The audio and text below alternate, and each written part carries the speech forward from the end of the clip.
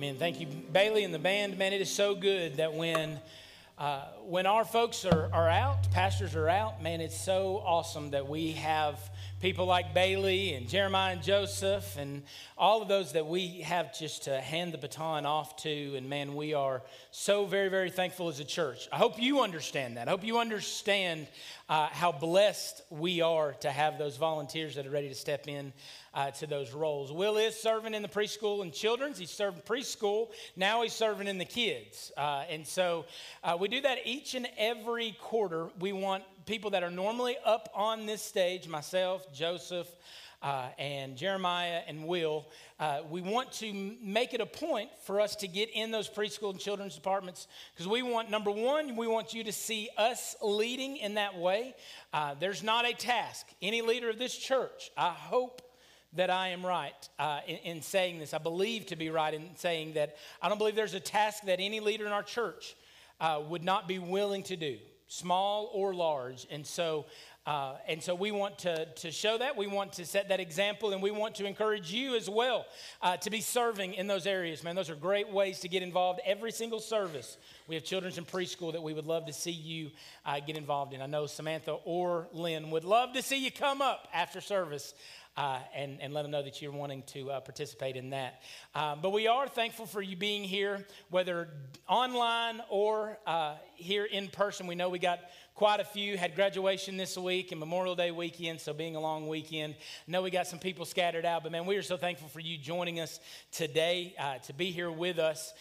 We get the opportunity to celebrate, right, the sacrifice of so many and the sacrifice that they made, the ultimate sacrifice for us to enjoy the freedom that we have to get together and worship and do whatever we're going to do this weekend to do that. And so we'd be remiss not to bring that up. And so I want to lead us in just a time of prayer. Listen, we know that our country is hurting. We know about the tragedies in Texas and just there's a lot of hurt that's going on. But we want to pray and remember those that have given that sacrifice, but also those that have been affected by those that have given the sacrifices, family and friends here stateside. So let's go to the Lord in prayer. Father, we thank you so much for today. And God, it is a sobering time as we remember, Lord, the sacrifices of so many that have been made for us. And so seemingly undeserving of those sacrifices. But God, I pray that it would serve as an example to us. Father, I pray as we seek to address and speak to, God, so many things, Lord, that are happening in our country. Lord, we know, God, that our hope is not in this world. Our hope is not in man. And God, our hope is found in you. And so, Father, I pray that you would be with the hurting this week, today, now and in the future. God, we intercede for them. And God, just pray that you would bring yourself glory through it all. It's in your holy name we pray. Amen and amen. It's amazing to me being a dad. It's amazing to me the object lessons that your kids become. And that you don't have to be a preacher. Now, if you're the preacher's kid, everybody just hears about those object lessons. But if you're a parent in this room, you know that your kids provide incredible object lessons. I learned a lot about being a dad. I learned a lot about love. When I had my first son, when I had Cooper, he's now 10, learned a lot about that. I learned when I had our second child, I learned a lot about sin. Because you realize that perfect angel you have isn't a perfect angel anymore. I want to peel back the curtain for you to a conflict that's been going on in my home for about 2 months. My sons received electronic devices for Christmas. I know, I already heard, I heard air go out of the room, oxygen level dropped, y'all know where I'm going with this. So my oldest son got what he's been looking for a long time. He got an iPod. He wanted music, he wanted to have games, he wanted to be able to play it on his own. Of course, we put all the restrictions. What I love about an iPod is you got to be attached to Wi-Fi, which we absolutely can control.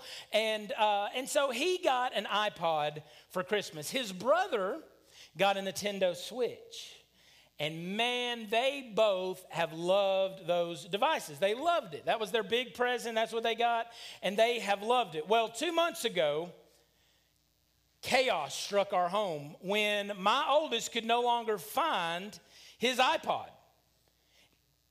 Now, there's only one solution. In his mind, he lost it, right? Shoot, no. His brother lost it. Right? His 7-year-old brother, and he is right now, to this day, he's on the second row. Let the record show, stating his case, it was absolutely his brother. I will tell you, his mother and I are less than convinced. We don't know who lost it, but we know it was lost because we saw the fallout. The fallout was this. My son made, regardless of if he was right or wrong that his brother stole it, he made a mathematical leap that I don't necessarily agree with. Here's his math. His brother losing his electronic device equals him being able to have full reign of that device, of his brother's device, whenever he wants it.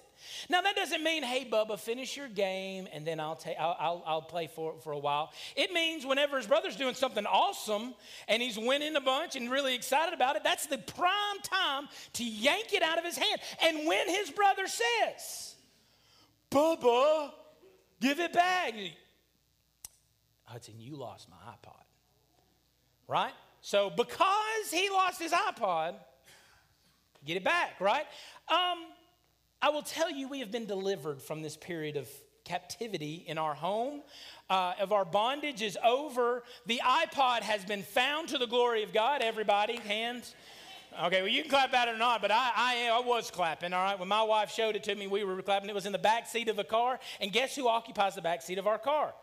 Both of them. So who lost it? We don't know. The iPod's back. All is returned to normal. But here's what I would tell you about that. What that demonstrated to me is, you know, pride and selfishness is not just a child's trait. Pride and selfishness is not child's play. It's not something that we shed when we get, apparently it happens at 11 because he's 10. So it's not something we shed at 11. Or as we get older and go into adulthood, pride is something and selfishness is something that we will fight our whole lives. Now, today we're talking about the fight of a follower. Jesus is talking to his disciples, right? In Mark 8 through 10, he's talking to them specifically about what it means to be a follower of Christ, what it means to be a disciple in God's kingdom. And it's going to be different from the kingdom of this world. And so in order to do that, we're going to have to shed things that resemble greatness and power and purpose in this world. We're going to have to shed them in order to see greatness and pride and purpose in this life. And so we find ourselves in Mark chapter 10. I believe it's important as we talk about Memorial Day weekend and those that would give their lives. Man, what an amazing thing that God's worked out. It goes hand in hand with this, right? We understand that sacrifice and the service that they gave us, but it's exactly what Christ is calling his disciples to, because there was one that laid down his life, not just for our physical life, to enjoy the freedoms that we have, but one that would lay down his life to save us for all eternity, to save not just our mortal souls, but our eternal souls as well. And so if you look with me, Mark chapter 10, we see this conflict that's going to go on. And listen, it's going to be a fight. Till the day we die, we will fight the flesh. We have been saved. We have been redeemed. But we have not received the end result of our salvation yet. There is an already and not yet aspect of our salvation, right? God has given us his Holy Spirit, but we still are in the flesh, and we have a propensity at times to follow the desires of the flesh. So listen to the conflict that there is from the kingdom of God to the kingdom of man that will be and played out in the heart and lives of every believer. The first thing that we see is Christ's passion versus man's passion, right? The underlying cause, the underlying reason, the desire in which we do all that we do. There's going to be a fight there, a spiritual battle that must take place. Mark chapter 10, verse 32. And they were on the road going to Jerusalem, and Jesus was walking ahead of them. And they were amazed. And those who followed were afraid. And taking the 12 again, he began to tell them what was to happen to him, saying, "See, we are going to go to Jerusalem, going up to Jerusalem. And the Son of Man there in Jerusalem will be delivered over to the chief priests and the scribes, and they will condemn him to death and deliver him over to the Gentiles, and they will mock him and spit on him and flog him and kill him. And after 3 days, he will rise." Now, there's some interesting context that we need to understand about what's happening here. First, when Jesus is around his disciples, more times than not, he is described as being with his disciples, being around them, walking in step, going somewhere together with them, part of the group. This is not what we see here. Jesus is ahead of his disciples. Jesus is blowing rump in their face, and they're following him, right? You almost see like a reluctance in them. Well, what is the reluctance from? Well, what we know is in John chapter 11, and you can turn there and look later on, but John chapter 11, the last part of the passage tells us that people were on notice in Jerusalem. When the Passover was coming, they knew that Jesus liked to show up during the religious holidays, as a good Jew would, and they were wondering if Jesus was going to come back. Everybody was asking the question, is Jesus going to be here? Like, is Jesus coming? Because the chief priests and the Pharisees had already said, if Jesus shows up, there will be a reward for someone who lets us know where he is, and we will go and arrest him. We don't need him ruining our Passover festivities. So the whole crowd was already on notice. Is Jesus going to show up? Is he going to be here? The last time he was here, we tried to stone him and arrest him. That didn't work out. He just left. Right? I don't know how that happens, but he just left, and none of that happened. So when he shows back up, we'll be ready for him. Well, the disciples knew that. Jesus knew that. By the way, it's exactly what happens to Jesus. Now, it's from one that you would not expect. It's from one of the 12, but Jesus said that too. He said that he would be betrayed. This isn't the first time that Jesus told them this is what the Messiah must accomplish, right? But he's almost dragging his disciples along. They don't want to go, right? They know what's awaiting Christ, and he's even telling them again in Jerusalem this is going to happen. But Jesus is leading the way. While leading the way to Jerusalem, Jesus foretells what will happen to him again. This time with even more detail. 3 different times, Jesus gives them, I will die and I will be raised. I will suffer, I will die, and I will be raised. 3 times. Mark 8, Mark 9, Mark 10. You can go back and look. In this passage that he is talking to his disciples, he is talking a lot about his death.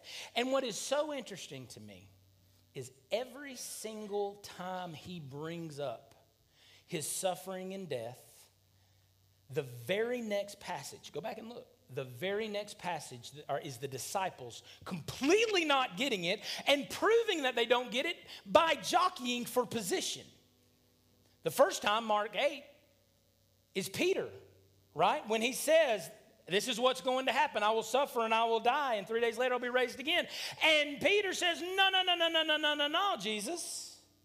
That's not what we learned the Messiah is supposed to do. You're not going to die. We won't let it happen. And what does Jesus tell him? Get thee behind me, Satan. Right? Why? Because Peter wanted the position that came with being the right-hand man to the Messiah. Mark chapter 9. What happens? Jesus tells them what's going on, and then they're like, do you get what he's saying? No, I don't really get it either. By the way, who do you think's the greatest of all the disciples? Like, who's the best? Who's the biggest one? Like, who can heal the most people, right?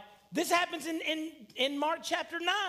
Mark chapter 10, we will see the exact same thing.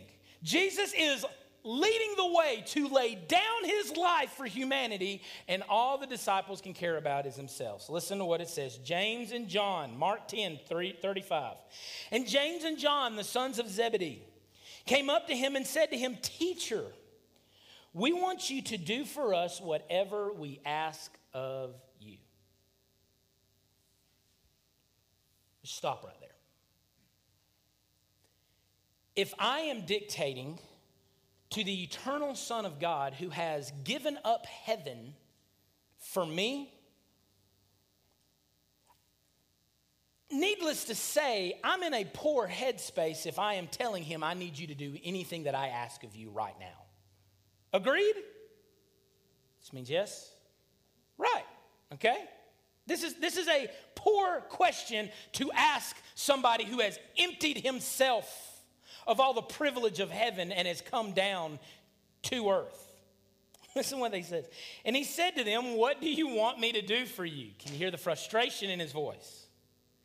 And they said to him, grant us to sit, one at your right hand and one at your left, in glory. They're not concerned about the suffering, or at least they're not looking at it. They're just disregarding it. They're almost looking around the suffering to what they can get in the future. Now, Matthew paints a very different picture. Matthew blames their mama. Matthew blames a woman named Salome who was their mother. It was Jesus' aunt Mary's sister. James and John were her children, so that makes James and John Jesus' cousins, right? And so that scripture seems to point to, and Matthew seems to point to, like James and John are like, no, Mama, don't tell him. Oh, gosh, she's doing it, John. She's doing it. She's telling him that we want to sit on his right and left hand. I cannot believe this. Mama, you embarrass me so much. But that's not what happens here. Mark's account is very different. In fact, we don't know who actually told them, who actually voiced the words, but this was a family collab that led them to the conclusion, hey, kids, you need to make sure that you are on his right and left. I mean, y'all family, we got to protect family, right? Y'all fam jam, y'all need to get together, and y'all need to make sure that you got your spots secured. The grand total of all that Jesus has taught them, hey, I need to be on the right and left-hand side. And so whether it was their mama or whether it was them, this family had collaborated their own position and their own understanding of greatness. After Jesus has detailed his desire, Peter, and then his disciples, the whole group of them, and now James and John, right?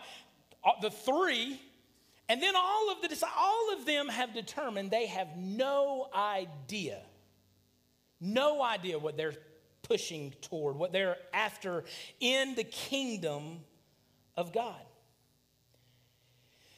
In stark contrast to Christ's selflessness, we see the selfish motives of two of his closest disciples.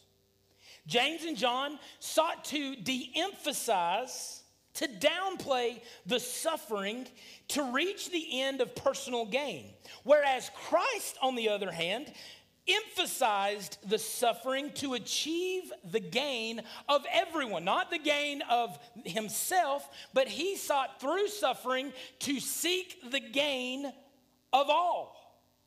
He knew that there would be great suffering. It meant great personal net loss for Christ in order to bring about gain for the kingdom of God, for his people. And they tell him, do whatever I ask you to do. And we look at that and we go, man, I can't believe they asked that. But then we think about the way that we live our lives.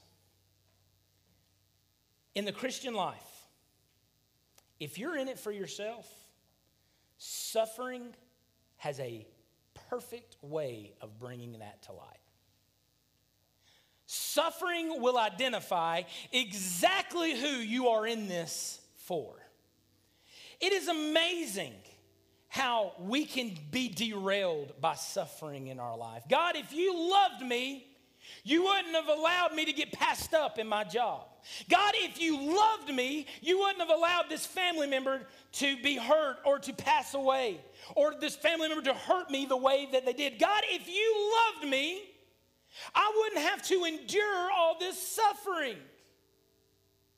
See, we're all fine and good with following God, but as soon as suffering enters in, we begin to have words. Begin to doubt the goodness of God in our life, because how dare He allow us to go through suffering.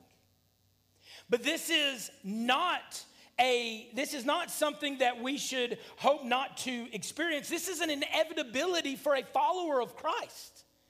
You will endure suffering, a level of suffering. There will be pain, there will be hurt. If for nothing else, He causes the rain to fall on the just and the unjust. So guess what?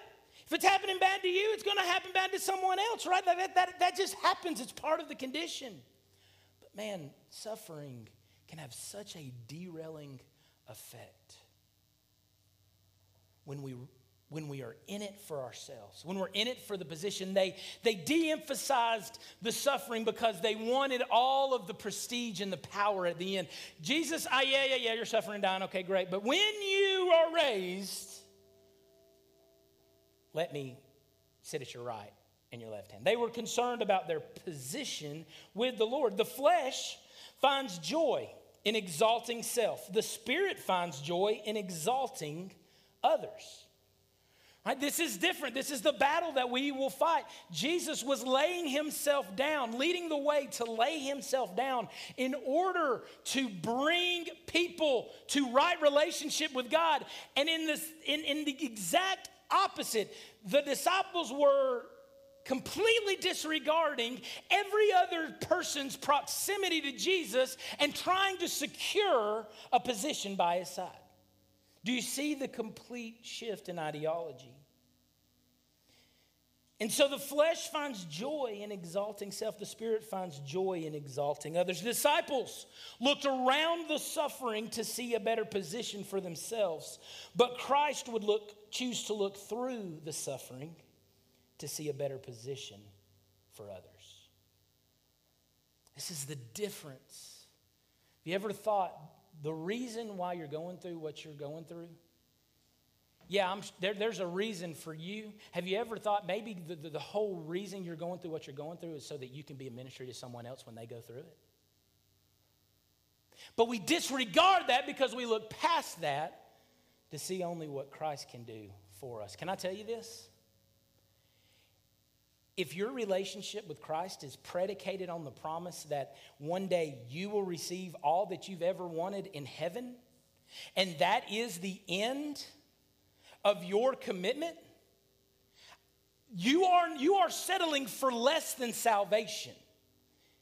What you are not serving the initiative and the agenda of God in your life. You don't have an understanding of lordship. If you are living this way, you are serving yourself, not the Lord. So let's not mix it. If you're in it for the reward of heaven, and that's where it ends, my friend, you have missed relationship. Because relationship sees through suffering to see what God can do on the other side. How do you know Jesus felt this way? Well, Hebrews 12:2 tells us. You can turn there if you'd like. It'll be on the screen. Hebrews 12:2. It says, looking to Jesus, the founder and the perfecter of our faith, who for the joy that was set before Him endured the cross, despising the shame, and is seated at the right hand of the throne of God. Well, there's some words there that don't seem to mix. He had joy. There was joy set before Him. The joy set before Him led Him to endure the cross. Well, endurance is not something you typically find associated with joy. So joy led Him to endure, to bear the weight of the cross, and then to despise the shame. So joy led Him to endure, led Him to bear under the weight of, and led Him to despise, to completely hate the shame of the cross. Yet for the joy set before Him, He did these things. Well, what was His joy then? And now I'll say this. To say you and me were His joy is to miss what God is doing big picture. We are not the reason for the gospel, okay? We are not the end of the gospel. Jesus wasn't thinking of you above all. He was thinking of God's glory.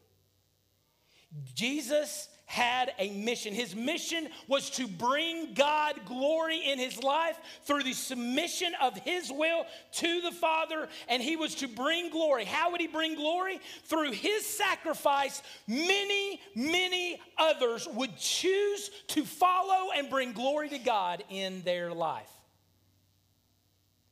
We were not the end. We were a byproduct of what happened. Jesus sought the glory of the Father, submitted his will to the glory of the Father, and it led to us having the opportunity over 2,000 years later to gather together in a room and sing glory, give glory to God because of what he did through the person of Jesus Christ. This is what he did. And so we identify with that. This is what Christ has done for us. For the joy set before him, for the glory of God, he despised the cross. He endured the cross, despised the shame. And in so doing, God's glory resulted in our good. So yeah, it was good news for us. But we're not the end in and of itself. We can make even the gospel serve our own purposes. Only sinful man can make the good news of Jesus Christ serve our own personal preference. Not looking past and around the suffering, but looking through it to see the better position for others. Secondly, Christ's plan versus man's plan. How this is accomplished is completely different. The perspective that we have is completely different. Mark 10:38. Jesus said to them, "You do not know what you are asking. Are you able to drink the cup that I drink, or to be baptized with the baptism with which I am baptized?" And they said to him, "We are able." And Jesus said to them, "The cup that I drink, you will drink. And with the baptism which I am baptized, you will be baptized. But to sit at my right hand or at my left is not mine to grant, but it is for those for whom it has been prepared." Again, we see here almost a refusal to legitimize the suffering that they would have to endure in order to get the power that they seek, right? What do they say there? Jesus tells them, do you think that you can handle, if you're asking to sit at my right and left hand, do you think you can handle even a taste of what I am about to experience? What was the cup that he was referring to? He's not talking about just death. What was he in torment in Gethsemane about? That he would drink the wrath of God. That the weight of sin, past, present, and future, would be laid upon Jesus on the cross. That he would pacify, he would provide atonement, would provide propitiation for all sin for all time through his death. And he's asking his disciples, do you think that you can even handle a small molecule of this suffering, of this pain? And they are proud enough to say, yeah, buddy. We got it. We can handle it. Devaluing the suffering that Christ would endure in order to get the power that they seek. By extension, they're delegitimizing the suffering of Christ as well, the work of Christ. If man can save themselves, if man can die for sin, if man can stand under the weight of sin, then we don't need a Messiah. We don't need a Jesus. We don't need a Savior. We can save ourselves. But they had become so wrapped up in their pride, so hungry to seek position, that they missed the truth of the gospel. You see, in essence, in an effort to rise to a certain position, they claimed to be able to bear a weight that only Christ was capable of bearing. And so when we seek power and position, it does two things. When we make that the God in our life, when we seek to gain rather than to give, rather than to surrender, when we do that, it does two things. Number one, it oversells the work that we can accomplish. What did James and John do? Yeah, we can handle it. We can handle the weight. No big deal, Jesus. Just put it on us. It oversells what we can do. And listen, if you want to frustrate somebody in leadership, you oversell yourself and then underdeliver. The reality is they had no business making that claim. There's no way they could stand under that. They were sinners themselves. That's why it took the perfect Lamb of God.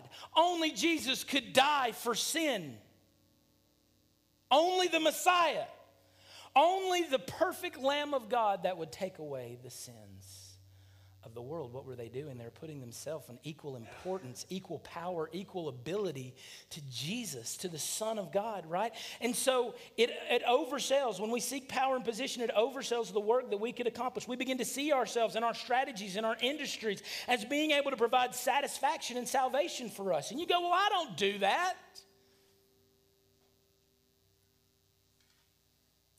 But I would ask you, how many days did you miss work today, this week? Now, how many times did you neglect to pick up God's word?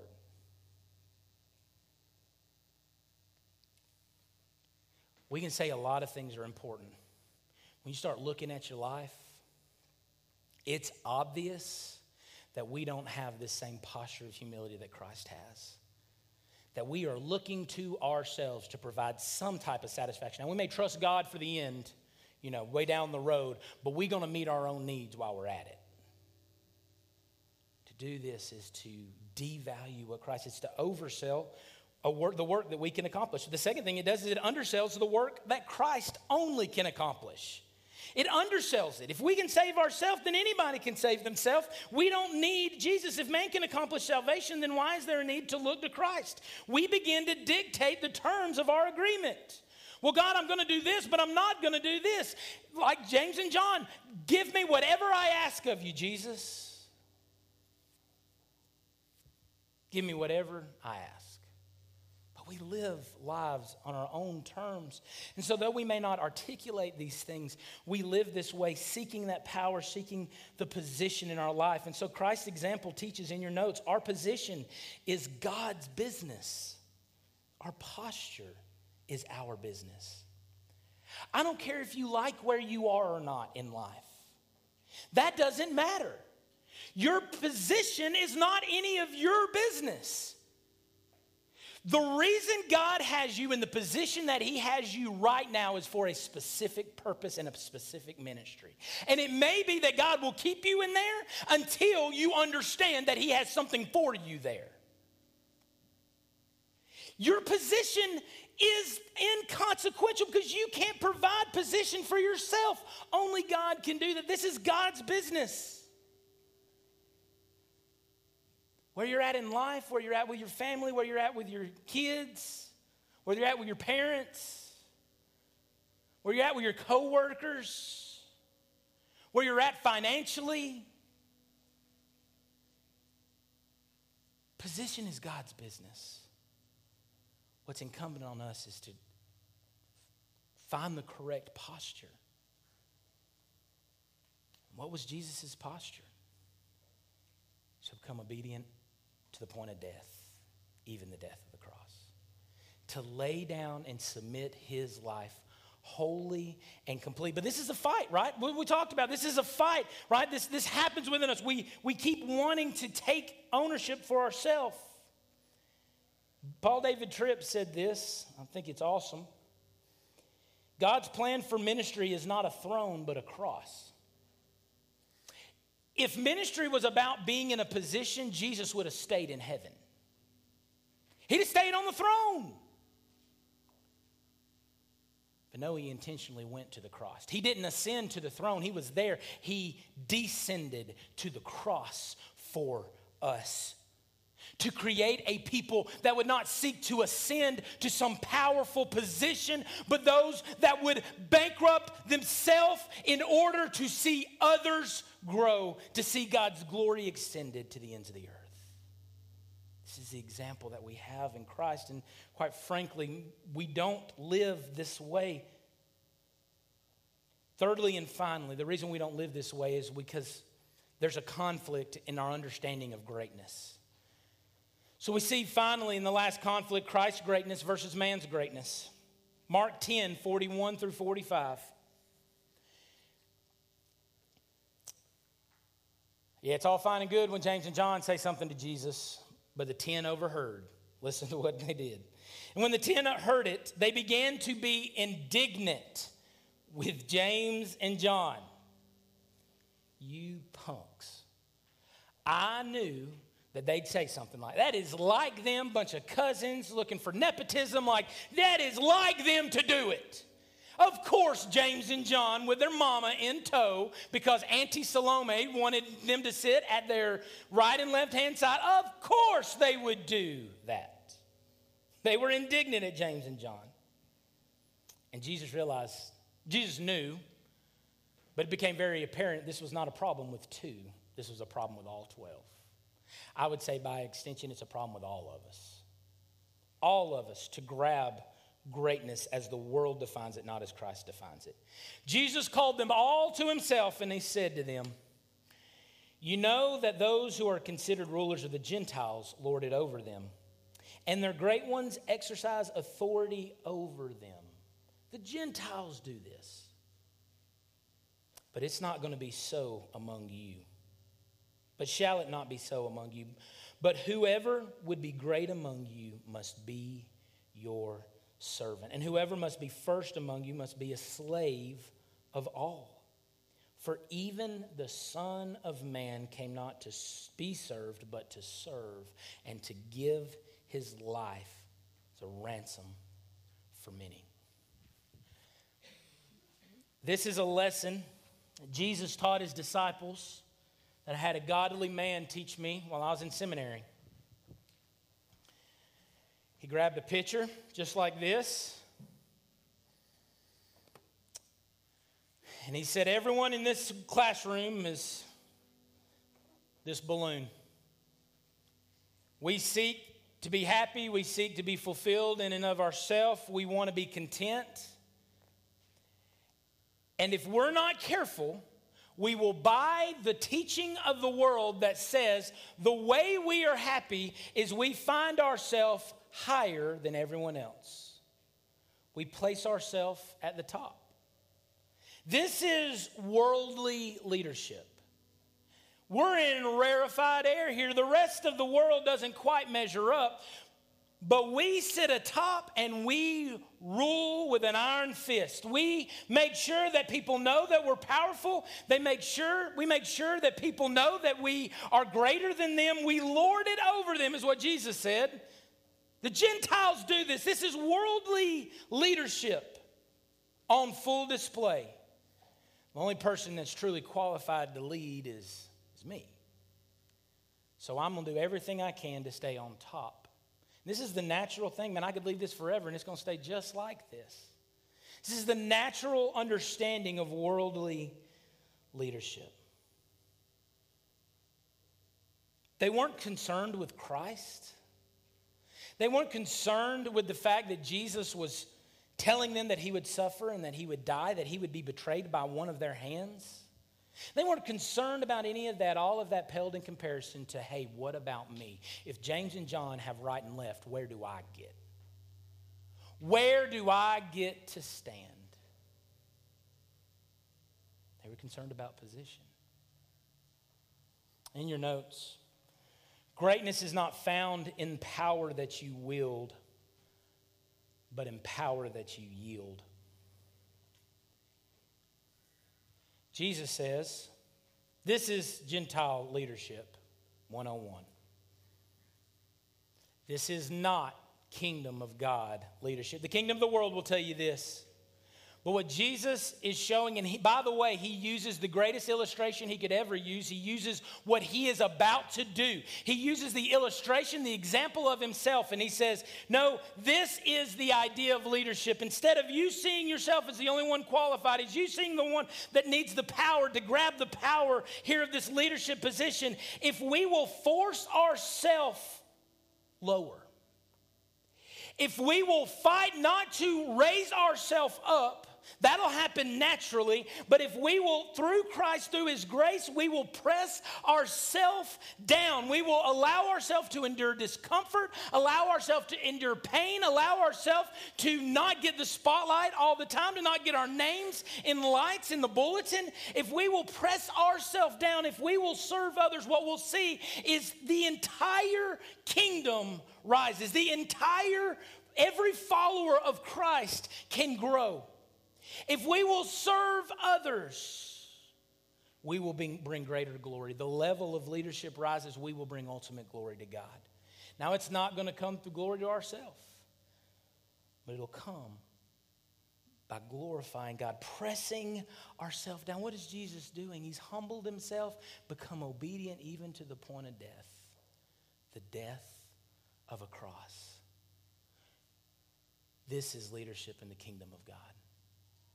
Not this church exists to serve me, but I exist to serve this church. Being a leader means God's called me to this stewardship, not allowing everybody to lift me up to my lofty standing.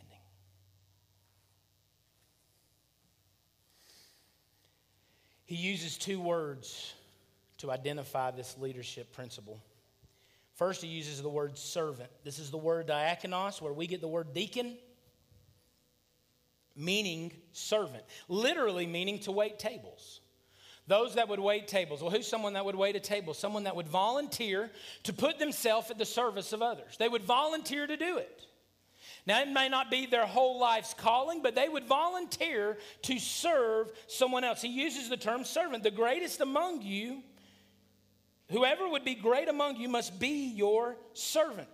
Those that would wait tables, it is one who voluntarily renders useful service to others. But he doesn't stop there. He doubles down. He emphasizes it even greater by using the second word. The second word he uses is the word slave. It's the Greek word doulos. It is literally the lowest human being that you could possibly imagine.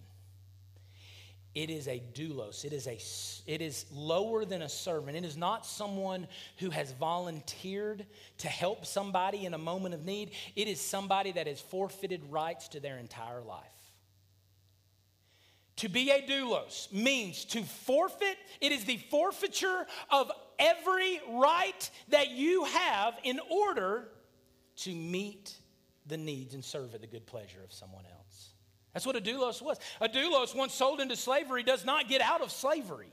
Once you are a doulos, once you are a slave, you are there forever. But you have forfeited the right to call your life on your own terms. You are a slave. And Jesus says, the greatest among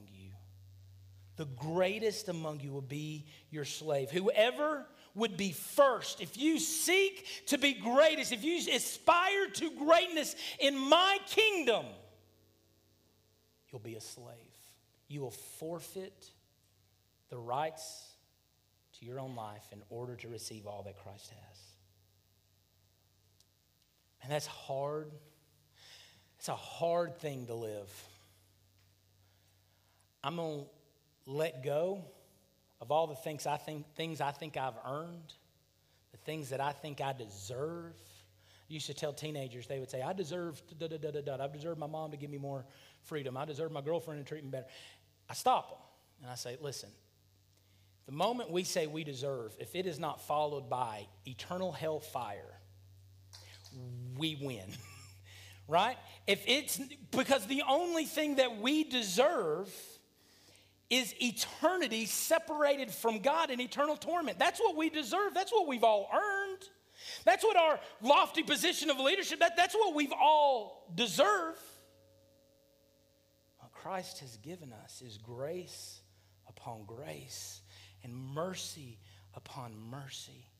And as Paul would say, may his grace toward me not be in vain.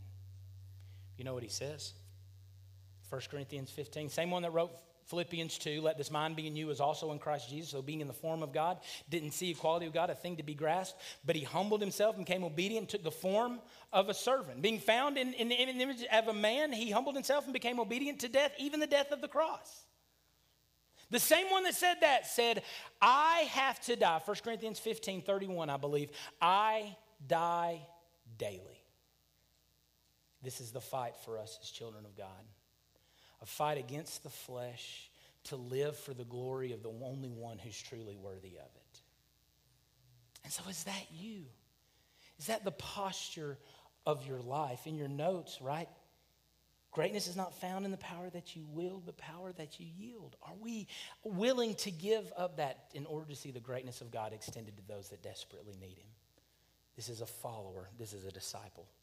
This is a child of the kingdom of God. Would you bow your head and close your eyes? If you're here today and you don't have a relationship with Jesus Christ, listen. I know you've heard me say, right, that we are to surrender our life and what we want and our aspirations to God. But when we receive life back, when God gives us our marching orders, when he lives his life through us, what I can assure you is it's greater than the life that you left. It's greater than the life that you gave up. Christ, as a good father, wants to give good gifts to his children if we will live for him and for his kingdom purposes. So if you're here and you've never accepted Christ's life, you've never abandoned your way of life, and you've never surrendered to the lordship of Christ, I want to inspire you. I want to encourage you. Please today, make that decision to commit your life to Jesus Christ. Would love to talk to you about the relationship that you can have with him.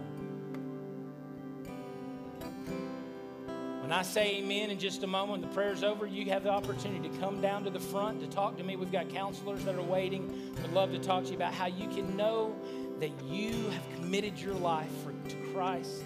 You have begun your relationship with him and experienced all that he has to offer you. Maybe you're here, and maybe a response looks different for you. Maybe you know that you have a relationship with Christ, but man, there's some things you need to lay down. Maybe there's someone that God's laid on your heart that you need to pray for, you need to intercede for. This altar is going to be open here at the front. You can walk right past me and you can do business with the Lord right here. Whatever decision needs to be made, I just pray that the Lord would lead you, his Holy Spirit would lead you. May you not bow to the desires of your flesh. May you receive, may you respond to the leading of his Holy Spirit today. May he win today in this moment in your life.